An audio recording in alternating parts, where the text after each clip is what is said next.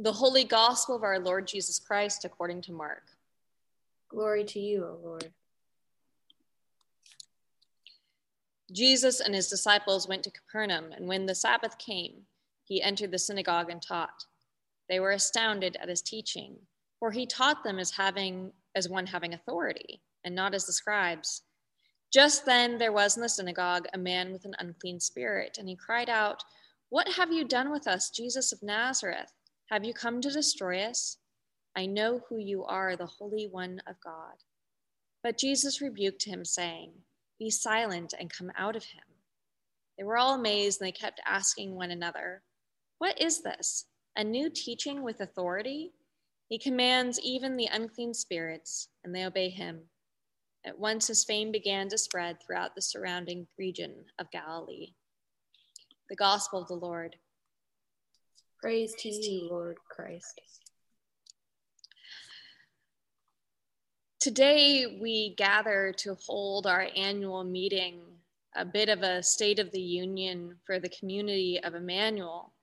And I can't help but reflect on that, even as we encounter the Gospels and the Scriptures, in how it speaks to us and our ministry, especially in light of it being the annual meeting and reflecting on the year.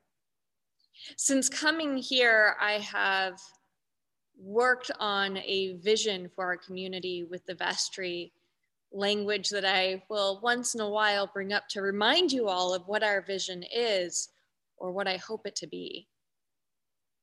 Our vision, as I've stated it so far, or our mission, is that we are forming ourselves, nurturing each other, and transforming the world. This is language that came up to me after about 6 months of being here because it captured the heart of this community, what makes us special and what I believe we are called to do. As I encountered this particular gospel, it seems in many ways to reflect those three principles, how it moves through them. It starts with Jesus teaching, it moves to Jesus healing, and ends with the word of God being spread throughout the world, forming ourselves, nurturing each other, and transforming the world. But what has struck me in hearing this gospel, in hearing Paul's letter, and in reflecting on the state of our community, is how intertwined those three things are. We do not simply do each of them in a silo. The formation that we do, whether it be in worship or in adult ed or in youth group or in Sunday school, is not separate from how we care for one another, how we pray and show up, how we feed one another, how we listen to one another, how we befriend one another. And these are not separate from the ways in which we transform the world, how we share the good news of Emmanuel outside these walls, how we share the good news of God with our neighbor, how we serve those at Edible Hope Ministries with soup and helping hands, how we support our local community through youth and family services.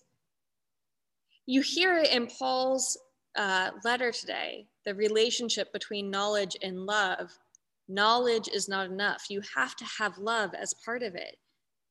These three principles of our vision, forming ourselves, nurturing each other, and transforming the world, are at their strongest, are at their best, are at their truest when they're interconnected. It's intentional in this gospel that we see the structure that we do, the teaching, the banishing of a demon, and the message being spread out. They're interconnected. They are how the disciples and those around them are learning who Christ is. It's how Jesus is empowered with authority to do the casting out that he does. And it's the witness of those things that carries that message outside the walls that they took place in. Each of these events is interconnected, made possible and made stronger because of how they support one another. Our work and our ministry at Emmanuel is deeply interconnected. How we pray informs how we learn. How we learn informs how we serve the world. How we are in relationship with one another, in community, in caring, and in prayer affects the way in which we're going to pray. For each of us individually, as we participate in this community, we're called to attend to how we enact and live into each of the aspects of our vision, to care and tend to those needs within us and within our whole community. When we neglect one, we neglect the whole. Our prayer is made stronger by relationship and service. Our service is made stronger by prayer.